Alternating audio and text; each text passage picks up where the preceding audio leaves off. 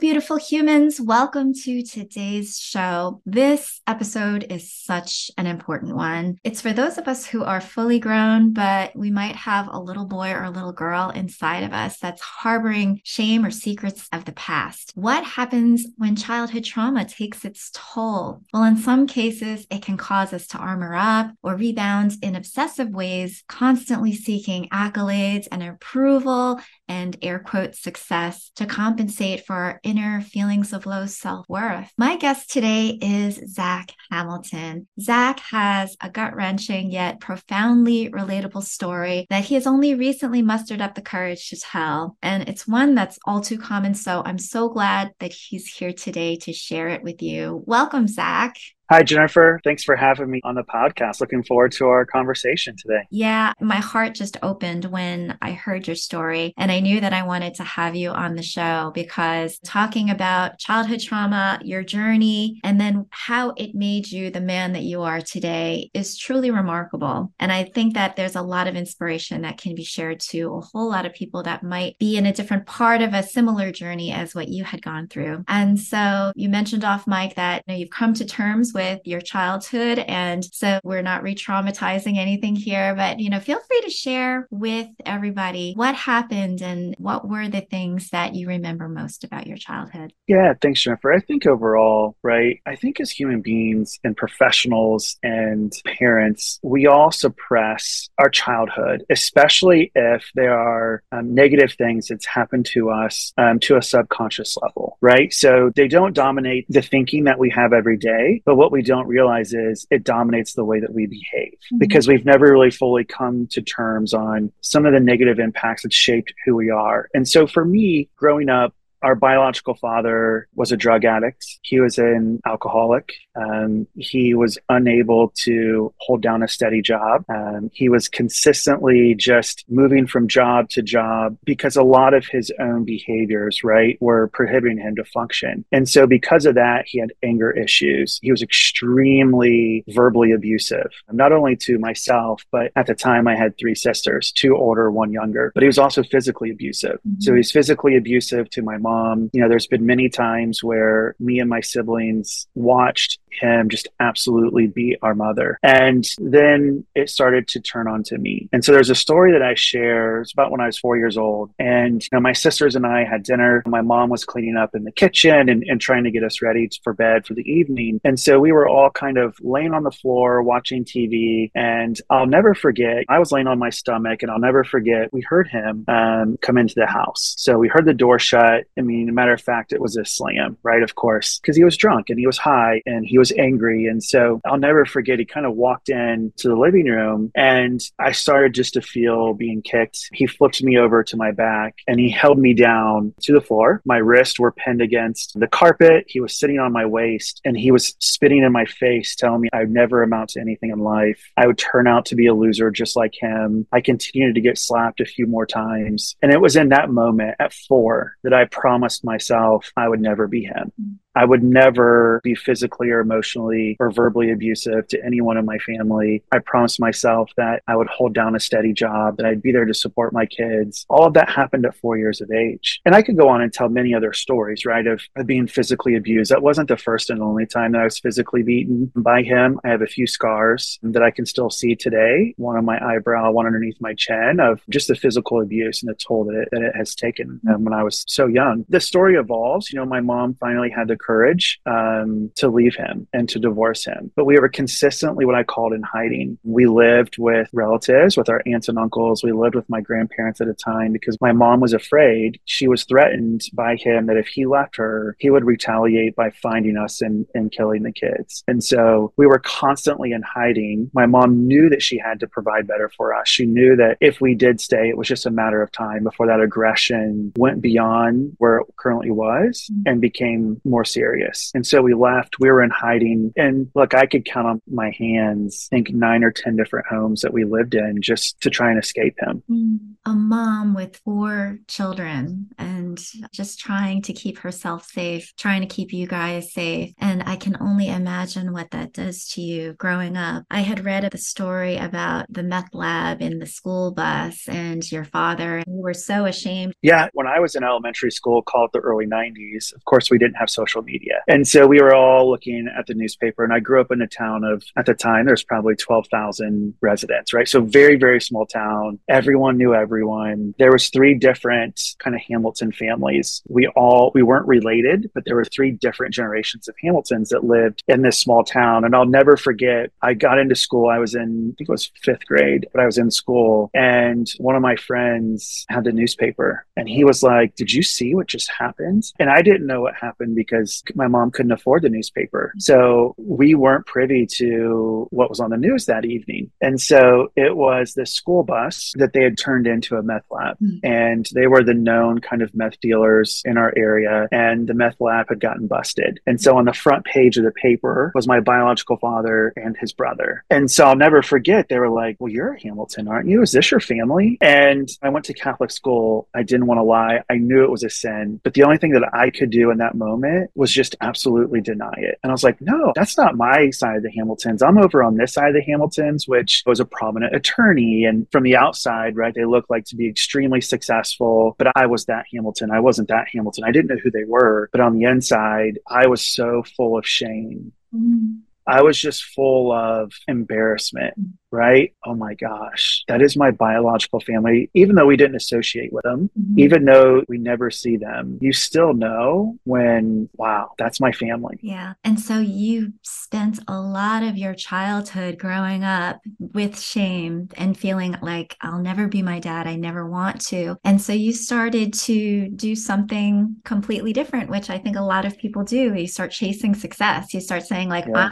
I'm going to show them that I can be so much better. And tell me about what that did to you. Tell me about that. Yeah, it even started off just in childhood, right? My mom, single mother of 4, working double shifts in a factory. She put us in the pool during the summers. And that was a way of like, hey, we would burn off our energy, but at the same time, we were being productive. And so I started swimming at 5 competitively, and my sisters were all competitive swimmers. And I fell in love with the pool. I fell in love with the water. I fell in love with just the cleansing and healing powers that water can bring. I didn't know what that feeling was, but at that age. And so when you really think about the pool, really fueled my feeling of worthiness. And the reason for that is I just won. Flat out, I could win. But it was really interesting the way that I looked at winning in the pool was, if you've ever seen a race start, there's 6 lanes in a pool. There's 3 from each team. And a lot of kids will just look over right and left and they will look at, okay, who's my competition, right? We'll start sizing them up as our competitors. And do I think I can win this race? And for me, it wasn't about who was in the lanes beside me. What I would envision on that starting block is I would imagine him to the right of me. And when I mean him, it's my biological father. And I could block everything out. Like, I didn't realize I had this ability to visualize, but I could visualize no one else in the pool. It's me versus him. And I would win. And if you look at kind of my swimming history, right? My mom still has this like plastic tub. Of course, all of our parents had these plastic tubs. Mine's full of just thousands of ribbons. I would say 95% of them are blue ribbons, which is first. Very few second, like 1/3, nothing else after that. I have trophies and plaques. And so swimming fueled my worthiness, right? Coaches would high five me and they would give me a hug and tell me great job and give me that positive reinforcement that I never got. And so it kind of translated over. I got burnout in the pool and I picked up a tennis racket in junior high. And so it was really just, hey, my friends were doing that summer clinic. I want to pick it up because I want to be around friends. And I'll never forget, like, I fell in love with tennis because it was me and my opponent. I didn't have to worry about anything else. And so I'm like, hey, I want to play high school tennis. And so when I got there, my coach was like, look, our team is set. Just be happy if you make the JV squad. But that really fueled me because what I didn't know, Jennifer, is subconsciously, when someone would tell me you can't do that or just be satisfied, or I don't think you can launch this initiative, subconsciously it would trigger, you're not good enough. And so on the tennis court, what happened was I would practice anytime that I could. My mom would go out and she would feed me tennis balls. And there's so many Friday nights where you could hear my friends and everyone at the high school football game. And I'm out on the tennis courts just hitting balls because I had to prove him wrong. I had to show him that I wasn't him. I wasn't a loser. I could win. And really, ultimately, what that equaled was I was worthy of love. And so tennis court, right? It paid off. I won. I played college tennis. And then it started to translate over into my professional life. So very early on, right, I identified promotions, titles, paychecks, successful initiative launches as what I called winning. This was me proving that I wasn't him. This was me running from him to prove that I wasn't going to be him. And so I got onto this treadmill, I call it the achievement treadmill, where I was numbing my own pain, my own feeling of low self-worth. I was numbing being loved and feeling anything with just winning, right? All I wanted to do was win. And so it worked well. I mean, a couple of different companies, I became the youngest director and senior director they've ever had in the company. I achieved everything, but then there became that point of diminishing returns where I was no longer in that achievement ecstasy. Yeah.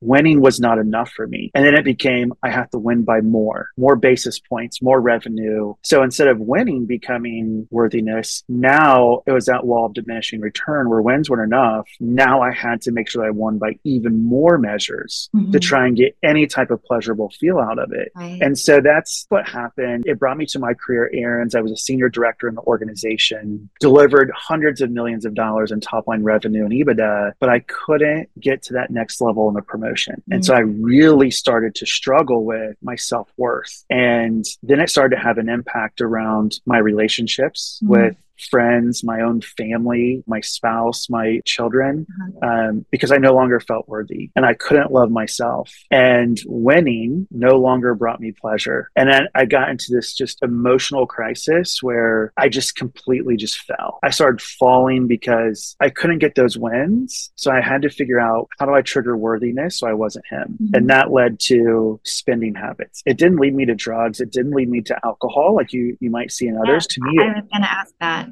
It led me to spending, right? Spending on brand names, because if I could just give the perception that I was ultra successful by wearing these luxury logos, then everyone would think I was worthy. Yeah. Wearing all the ribbons as they are out in the world today. It's interesting because as you were talking, I kept thinking about, there was an interview that Barbara Corcoran did, and famously from Shark Tank, and she talks about the people that she's interested in investing in. And she's like, give me the hurt and the hungry, because I know that they're going to work and they've got something inside their bones. And I'm paraphrasing, but there's something in them that is motivating them to do much more than any privileged, soft person who's gone to some Ivy League school could ever do. And then even thinking about stories like Michael Jordan, when he was humiliated back in high school. And so it's like, I'm never going to be humiliated by missing out on getting on the varsity basketball team again. I'm going to work my butt off until I can make it. And a lot of people who are extremely, extremely successful by anybody's terms, extremely successful, have this feeling from a memory or an experience in their childhood, which triggers them and causes them to be like, I am never going to feel that way again. I am never going to be like that person. I am going to be better than that person who tried to put me down. And so it's interesting that by societal standards, that's considered success and you're making it. But what is it built upon? And you described it perfectly. Like once all of that goes away, once you get older and your body stops working as well, or you find that swimming isn't as fulfilling or tennis isn't as fulfilling, or you're not getting the promotion that somebody else is, it's like a house of cards. Everything can just start crumbling down around you if you don't have that inner fortification of feeling like you're good enough anyway. You're good enough without that. And it becomes even a bigger and bigger divide as you get older, the dissonance between what you think that others are expecting of you and then how you feel about yourself. And that's where the crisis starts to hit. Yeah, I 100% agree with Barbara too. I even think about the book Winning that Tim Grover wrote, who was Michael Jordan's physical and conditioning coach, right? His personal trainer. And he wanted to train Kobe Bryant and Dwayne Wade. I think when we are able to harness our pain and stay in control of it and use it to our advantage, it can serve an incredible purpose, right? Because we will grind for anything. We will grind as athletes. We will grind as people. We will grind as professionals. Trust me, I was an absolute workaholic. Yeah, because it's turning But the pain into purpose. And so that's yes, why you're and feeling and this is my and mission. it's yeah, and pain and pressure is a privilege. But when you no longer own your pain, when you can't harness your pain and your pain continues to own you, that's when you start to see self-destruction. And that's when we start to turn into self-destructing behaviors, regardless if that's numbing with drugs, alcohol. In my case, it was also spending, right? I wanted to go out and spend to give that perception to wear the ribbons, whatever that self-destruction is, we start to self-destruct because we can no longer harness that pain. And, for me, it was, I honestly didn't know this was the pain that was driving me. It was all subconscious. I knew that there was hurt there. I knew that I had this promise, but I didn't know to what depth that this went to. And I didn't know that when a COO would tell me, I don't think that this is going to be successful. I'm not for sure this is the right initiative. What I didn't realize it was triggering was, you are not good enough. You're going to fail. You will be a loser just like me. And so there was a lot of work that I did with an executive leadership coach that really brought this subconscious trigger into how I was showing up every single day. And so I had to start to shift my mental models about winning, right? And so winning was no longer about Zack achieving everything. One of the most incredible things, Jennifer, that she did for me was a 360 peer review. And so she started to interview peers of mine, different executive leaders within the organization, and even those that reported to me. And when I got the feedback, of course, feedback is always hard to take, especially if you're not in the right mind frame to take it. And the feedback was, Zack is amazing. We love him as a person. He is an incredible individual. He comes from a great place. However, he is burning us out. He is emailing us at all hours in the evening and the morning expecting returns. He doesn't respect my own personal boundaries with my kids and their sporting events. The pressure that he puts on us to perform every single minute of every single day is so high stakes that mentally I am burnt out and I'm exhausted. And so what I didn't realize, Jennifer, is also as I'm chasing this worthiness, I was leaving a weight behind me that I started to inflict my own team and my peers to question, well, am I worthy of being in this position? Am I enough? Maybe I'm not enough and Zack should go find a different teammate. And so through all of that work, what I had to really understand was we all have our own definition of what winning means to each and every one of us. My definition of winning is completely different. And our definitions of winning grow with us as we grow as human beings. Yeah. Right. And so it's winning. You can intermix that with what's our why, what's our purpose. I call it winning just because that's a mental model framework that I use that resonated with me. It's unfortunate that as humans, we are programmed to be very robotic at work, right? It's check your baggage at the door. Don't bring what's happening at home into the work life. We don't want to talk about what's happening at home and how that can emotionally be taxing on us and it impacts the way that we show up, right? It's keep everything outside of the organization. But as human beings, that's just not possible. Right? It's not, we are emotional beings. We desire connection. And if we can't bring that into the workplace, that says more about the workplace culture and your organization and your leaders than it does you. Yeah. And so that's where I had spent a lot of time doing work of, like, if I can't be my authentic self, then is there a place for me here? Right. I want to ask you a question. So you worked with an executive coach, and how did that come about? Was that something that was offered by a company, or was it something that you thought would be beneficial for you on your own? Yeah, it's really interesting, right? I grew up having coaches, right? In tennis and swimming. And I'm one of those guys where I regard myself as I'm an incredible executor. You give me the plan, I'll go execute it. I'm not great at coming up with a plan myself. And that's where I rely on my coach. And so where the coach came up is I was still at Aaron's, and Aaron's wanted to start what they called the Aaron's Future Leader Program. So it was part of their succession planning that the board created that initiative for them. Right. And they identified about 20-ish different leaders across across the entire organization. And we had a couple different brands under our corporate umbrella. And so we went through an 18-month kind of, I call it the leadership MBA boot camp, where we hired in an outside consultant firm. And part of that was an executive leader coach. And so they matched us up with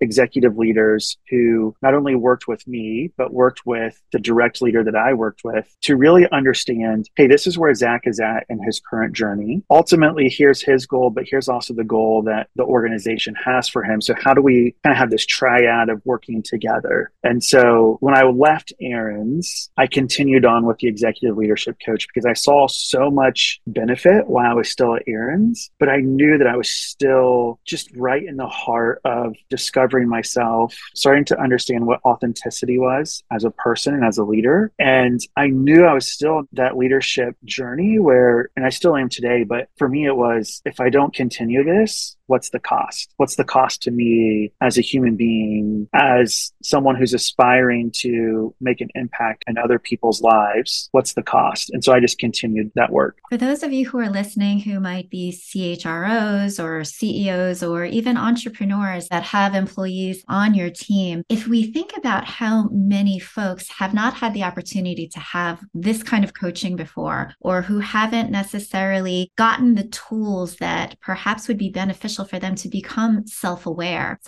as not only managers, but as human beings. And that's the thing that I think is really wonderful about how business is evolving today, is that we're making it okay to bring our humanity into work. And for those who run companies that haven't necessarily gotten to that place of humanity yet, I still hear a lot of people saying, gosh, I wish that they could just do their jobs. Why do they have to keep talking to each other about their personal stuff at work? It's wasting so much time. I wish that they could just sit and do their jobs. That's not really how we operate. We are people that need connection. We need to build rapport. We need to feel safe and comfortable being ourselves. And that leads to more job satisfaction when we can have those kind of connections. But building self-awareness, and the fact that Zack in his illustration so perfectly articulated that he decided to continue on because he saw the benefit of having a coach that could really bring out these things that he would have never have been able to determine on his own, to dig into his subconscious and realize why he was operating the way that he was, thinking about the things from his past experiences that were causing him to be a workaholic and to drive others to burnout. Those things are not easy to change. It's not easy to have a mirror put up and reflected back at you. But once you can become okay with the things that really fuel us, that leads us to understanding ourselves more. That leads to us being able to be a bit more vulnerable and say, you know what, I really do think that these are things that I can work on. And then those are the things from building the person within rather than chasing. I always look at the difference between building and fostering and nurturing and facilitating from within versus chasing, because I think a lot of success in former terms was always about chasing the golden ring, the brass ring, the blue ribbon, whatever you want to call it. It's like, what is the goal and how can I get to it? And then I'll be happy. And then I'll feel fulfilled. And then I'll feel that my life is worth something. When truly, when we feel okay with ourselves and we're living from a place of really understanding, that gives us more compassion for other people and their experiences and helps us to be much better managers. Jennifer, I think that's an incredible take on it, right? And almost kind of that cry for the CHRO to really take recognition of that. Mental health and mental wellness has become a top topic in workplace cultures today. And I've been part of organizations where they want to help others within the organization understand what emotional intelligence is and emotional recognition. And we hear all the time, just be your authentic self, but don't do that, right? Don't be that. A lot of us don't even know what that means. So it's like, I had no clue. I would not have understood what that even meant, a couple of years ago. Yeah. What do you mean be authentic? Yeah. And then you think about it. And so the question becomes, okay, if this is something we're going to take on internally, does our employee base trust us? And I can tell you, when I first started working with the coach, I'll never forget, I had this, of course, I had no trust. I did not trust people growing up from what I experienced in my childhood. And so I'll never forget on my second or third call, some of the more challenging questions started to come up. And I remember just pausing for a second and saying, I can't answer this question question because I don't trust that this is going to stay between you and myself, and you're not going to go straight back to my supervisor. And so I don't know how vulnerable I can be. And from an executive leader point of view and being outside the organization, we were able to establish that trust. But when you think about companies trying to do this all internally because they don't want to make the investment up front, my question is, do you have trust established within your organization where your employees today feel like they can be their vulnerable and authentic selves and reveal anything that they want without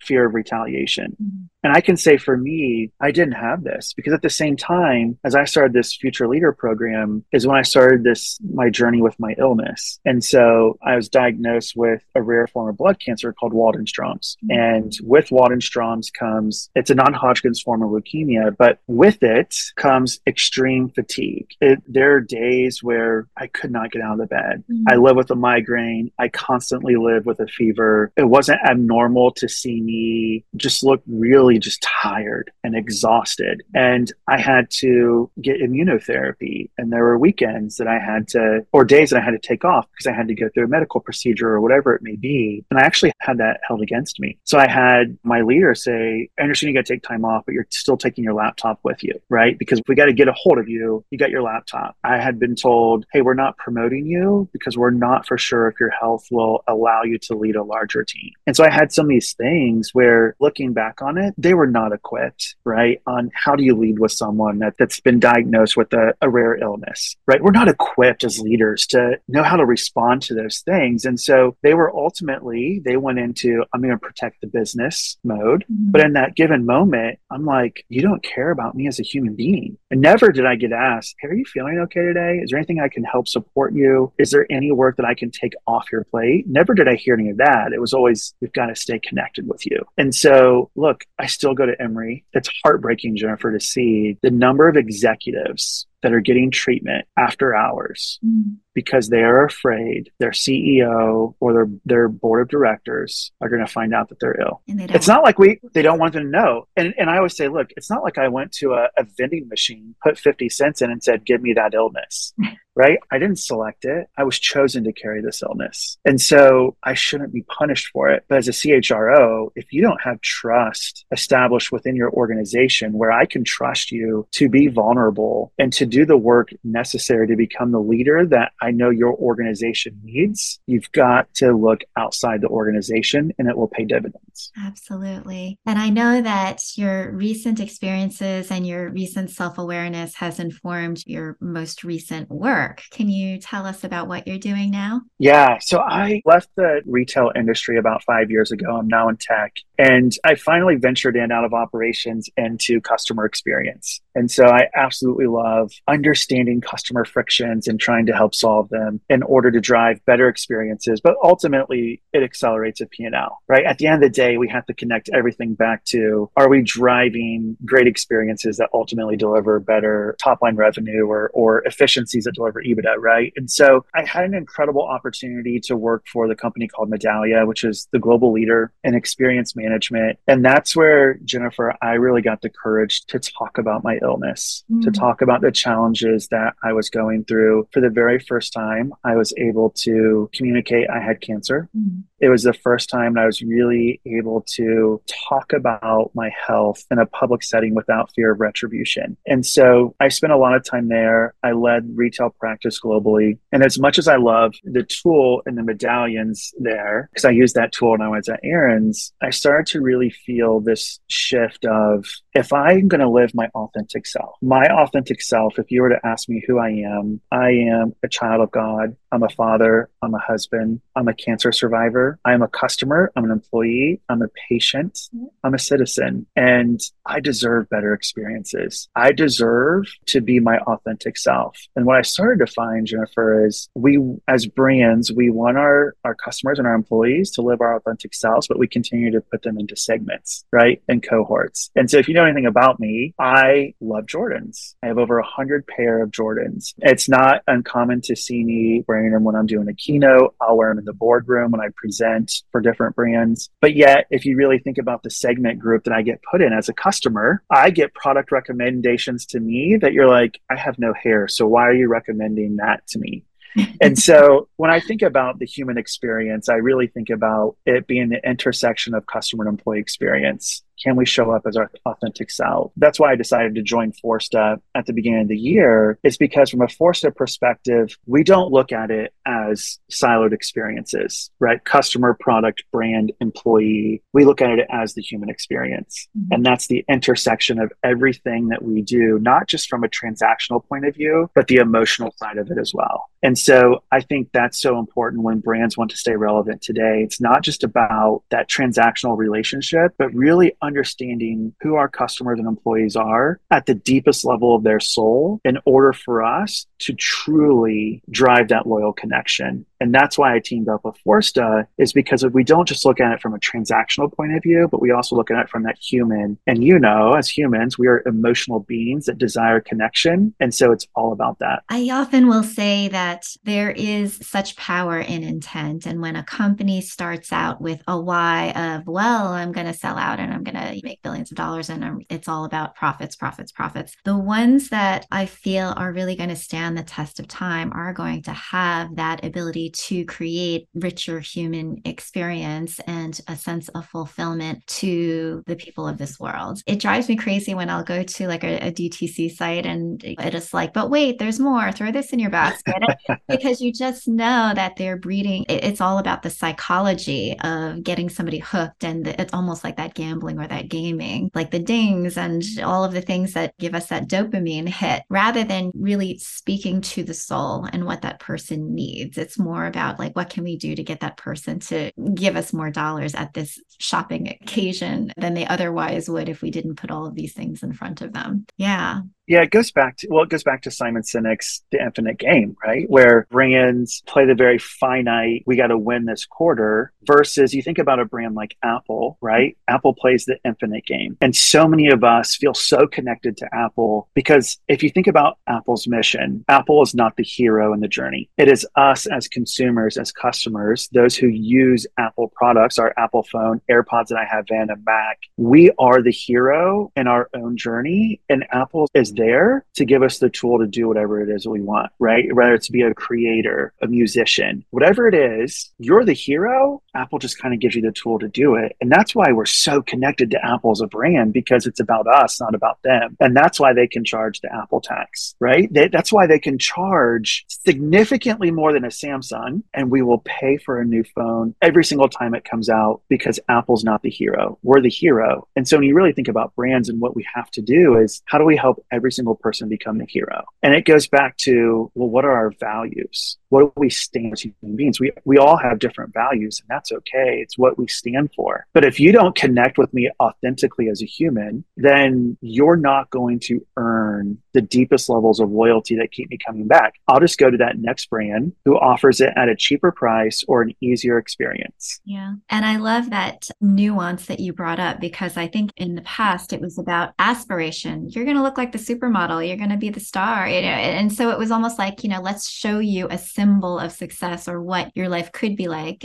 Or it's really, a lot of it was unreachable. It was completely fabricated fantasy, but it helped people feel this luster of, oh, my life can be better if I bought into something like that, rather than, again, it coming from within. I think that comes down to our worthiness too. I think brands play on that worthiness aspect of, we try to feel worthy from the outside in. Try to buy it. Right. And so if you think about it, when I was on my achievement treadmill, it was all about winning on the outside. So I felt better on the inside. And the journey that I've gone through with my executive leadership coach, and I still continue to go on, is how do I win from the inside out? Mm-hmm. How do I win myself? Because if I can win myself, I can love myself first. And if I love myself first, then I can love others and I can appreciate others. And if I feel worthy, then I can look at things from a completely different lens, right? It's no longer about myself, but it's about everyone else. And that's what I love about my own journey is recently just heard, I can't remember, but the difference between winning and greatness. Mm-hmm. Winning is about ourselves. Greatness is about others. How do we help others achieve their own winning? And not winning from a title perspective, but how do we help them achieve from the inside out? Because until we win our own selves from the inside out, then we're just going to continue to shame ourselves into the achievement treadmill. Whatever that achievement treadmill is, right? It could be, I'm going to shame myself or I need to lose 50 pounds. I don't feel worthy of love from others because I judge I'm overweight. And so I'm going to shame myself. But that moment that we miss a workout, everything breaks down, right? Or I didn't get that raise that I expected to. So I'm going to shame myself into that achievement treadmill. Or this initiative didn't go off the way that I planned for it to go off. Now I'm going to start shaming myself. I'm going to get onto the achievement treadmill. I'm going to go back into my workaholic days in order for me to feel worthy again. And so until we win ourselves from the inside out, you won't have the courage to step off that achievement treadmill. Well, that's when greatness is achieved, is when you can help others take a step off that achievement treadmill or cycle of hell, help them love themselves, feel worthy, win themselves from the inside out to where now they can go and help others into their own greatness. This is the work. This is the work of why we are here. We are here to do that hero's journey, to come back to ourselves. And no one says that it's going to be easy. We're just telling you that it's going to be worth it. And so if you have the right support, if you surround yourself with people who believe in the true you, not in what you bring to the table, not what your bank account says, not because of the labels that you're wearing or what style you've got on for this day, but for those that really care about you and your humanity and your soul and your happiness and fulfillment and joy from inside out, those are the things that I believe are those priceless assets that we are looking to achieve for our legacy and what we want to pass on to our kids. And so, Zack, I want to thank you so much for being on the show today. Your values so much align with what I'm doing here at the Human Beauty Movement. And so I am just so appreciative that the universe brought us together to have this conversation and to share our stories with everybody else. Likewise, Jennifer, I love listening to your podcast. I love hearing what human beauty means to the different professionals and people that you have on your show. And I think it's the work that needs to be done in order for us to really live in harmony. So thank you so much for doing what you're doing. Thank you for listening to the Human Beauty Movement podcast. Be sure to follow, rate, and review us wherever you stream podcasts. The Human Beauty Movement is a community-based platform that cultivates the beauty of humankind. Check out our workshops, find us on social media, and share our inspiration with all the beautiful humans in your life. Learn more at thehumanbeautymovement.com. Thank you so much for being a beautiful human.